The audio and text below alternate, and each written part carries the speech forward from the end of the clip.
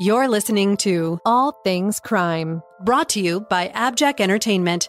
Be sure to check out some of the other great true crime podcasts from this network, including The Murder in My Family, Missing Persons, DNA ID, Scene of the Crime, 3 Men and a Mystery, and Zodiac Speaking. All of these podcasts are available for you to binge on right now, wherever you listen to podcasts. Subscribe where you're listening to this podcast so you don't miss an episode. Warning: All Things Crime is a true crime production that may contain violent or disturbing material. Viewer or listener discretion is advised.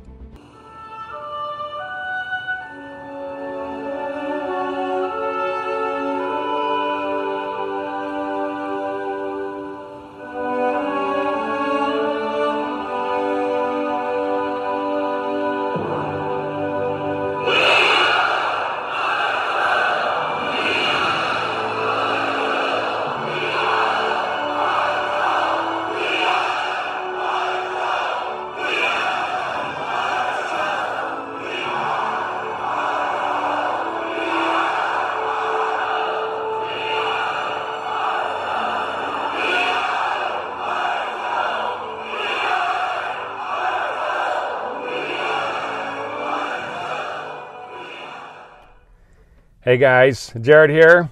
I am in Huntington, West Virginia, and this is one of those trips where honestly I do not mind a little travel because this place is flat out beautiful. I was out here training Marshall University on their new MVAC system, and man alive, what a great trip.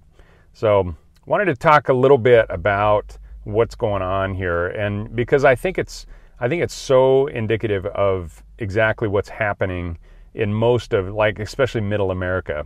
And, you know, this town used to be just a thriving coal town. The headquarters of the big railroad was here, and I think it's called CRX. And it was just a thriving community, but with different administrations, different politicians that have come in, this place has been devastated. Headquarters have moved out. I think really the only major thing that's still here, there's still some coal mines and industry and stuff here, but a number of really big corporations have moved out of here. Marshall University is obviously still here, and they're growing, and a great university. And I really expect some amazing things to happen with Marshall University and the MVAC system, and I'm excited about that. But when I see this community here, and I see the pride, I see the number of people that are here to stay. They've grown up here, they love it here, and who couldn't? You know, it's just absolutely gorgeous here. It's early December, and yet we're still in the 50s and 60s, and I don't know if that's normal for this time of year around here, but pretty gorgeous. And I'm sitting actually right next to the Ohio River. I would be walking alongside the Ohio River, but it's pretty windy today, so I wanted to be able to just make this recording really quick. I'm going to include some footage from Marshall University and from some of the folks that were there that I met with yesterday. And man, what a great time. What a great time we had training them on the MVAC and talking about law enforcement, talking about cases, and talking about just kind of what crime has done to this community, and some of the things that, it's just a shame what's going on here. And one of them in particular was how this community has been absolutely devastated by opioids, heroin, illegal drugs. It's incredible that some of the industry, including the pharmaceutical and even the airlines, have created like almost a super highway into Huntington in order to feed the opioid, and the heroin addiction that's here. And that is, you look back at the problems with some of the pharmaceutical companies that have politicians in there, and especially if you think about some of the politicians that have been in this in West Virginia for decades and generations, then you can trace a lot of that back to them. and some of their relatives. You can also look at the open borders, the amount of drugs that are flowing through our open borders. A lot of that is stemmed from politics and from people that just turn a blind eye and allow it to happen. And the biggest problem with that is the people that suffer the most are the ones that, a nice little rice burner that just drove by, but the ones that suffer the most are the poor and the middle class. It's usually not the politicians, it's not the people that are in power, it's not the people that are in the upper echelons of corporations. Those people have their own security, they have their own ways of shielding themselves and their family away from that kind of crime. And so a lot of the people that suffer are even the poor and the middle class. And it's shameful. And a lot of the stuff that happens to the poor and the middle class, the upper class has completely shielded themselves from it. And personally, I think it's criminal.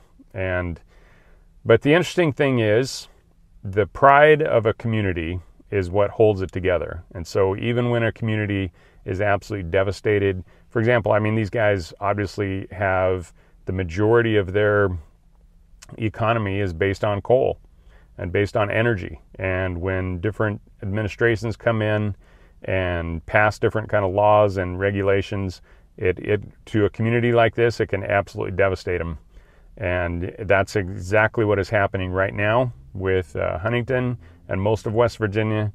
And I hope that, you know, the extreme measures that are being taken right now are tempered a little bit, because it's you know, I grew up in Idaho, and it's affecting Idaho in different ways, obviously, but it still affects us in major ways. So yeah, it's a beautiful community. If you ever get the chance to visit Huntington, Marshall University, I'm going to include some footage here, especially and in fact that to switch gears a little bit to Marshall University.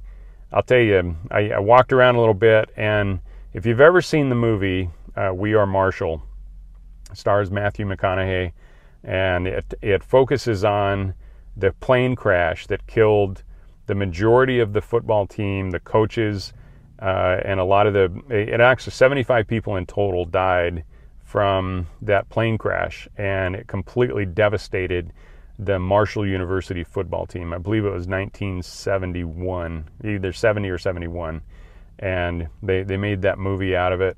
And I was really happy to hear that the movie, for the most part, was based on actual facts, and really cool. So I was able to go on to Marshall and go see the memorial fountain that they dedicated to the 75 people that died.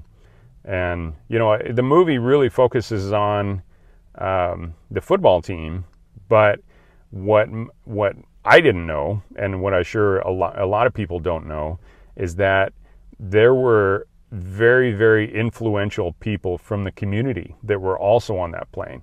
Business leaders, religious leaders, the coaches, obviously, a lot of just very, very influential people. And so it didn't just affect the football program, it affected the entire community. But what happened was the entire community came together, and they rebuilt that program. And if you ever have a chance to watch that movie, you just absolutely have to. And then, yeah, I was able to walk around, and, you know, it was also cool. You know, we're in December now, and I think it was the noon bells started chiming, and they were playing Christmas carols with the bells on campus. So it's awesome to see a university that still has some good values.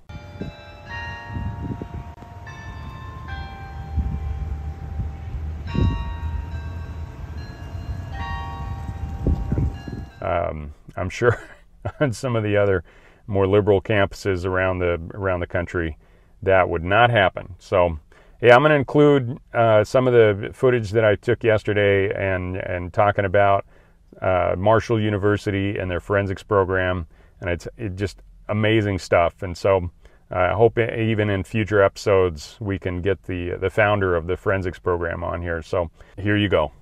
So a local glass company called Blenko Glass made this stained glass to memorialize Dr. Finger, the founder of the Forensic Science Center. And they created the idea of putting a DNA strand. So if you step back, you can see the double helix winding down through the stained glass. But also what you see over here are red, yellow, and green lines. And if you look at it sideways, that's actually a DNA profile. Specifically, it's called Profiler Plus DNA profile, but that's Dr. Finger's profile. So they did that for him to kind of memorialize him in the building here at the Forensic Science Center. A student did this painting in an art class, and it's actually, if you look up close, there's fingerprints on the painting itself. So the whole painting was created from her fingerprints.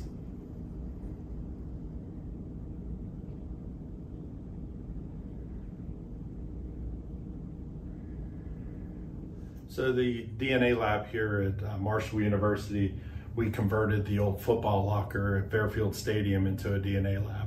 So this was the DNA lab, or this was the locker room that housed the victims from the 1970 plane crash. So to memorialize them here at the Forensic Science Center, we kept one of the old lockers, and we also had a jersey with the number 75, which represents the 75 individuals that perished in the plane crash, and also have a plaque sort of commemorating those folks. Thank you for listening to All Things Crime. We are so grateful for all of our listeners. If you enjoyed this, please give us a positive review so other people can find it as well. Have an amazing All Things Crime day.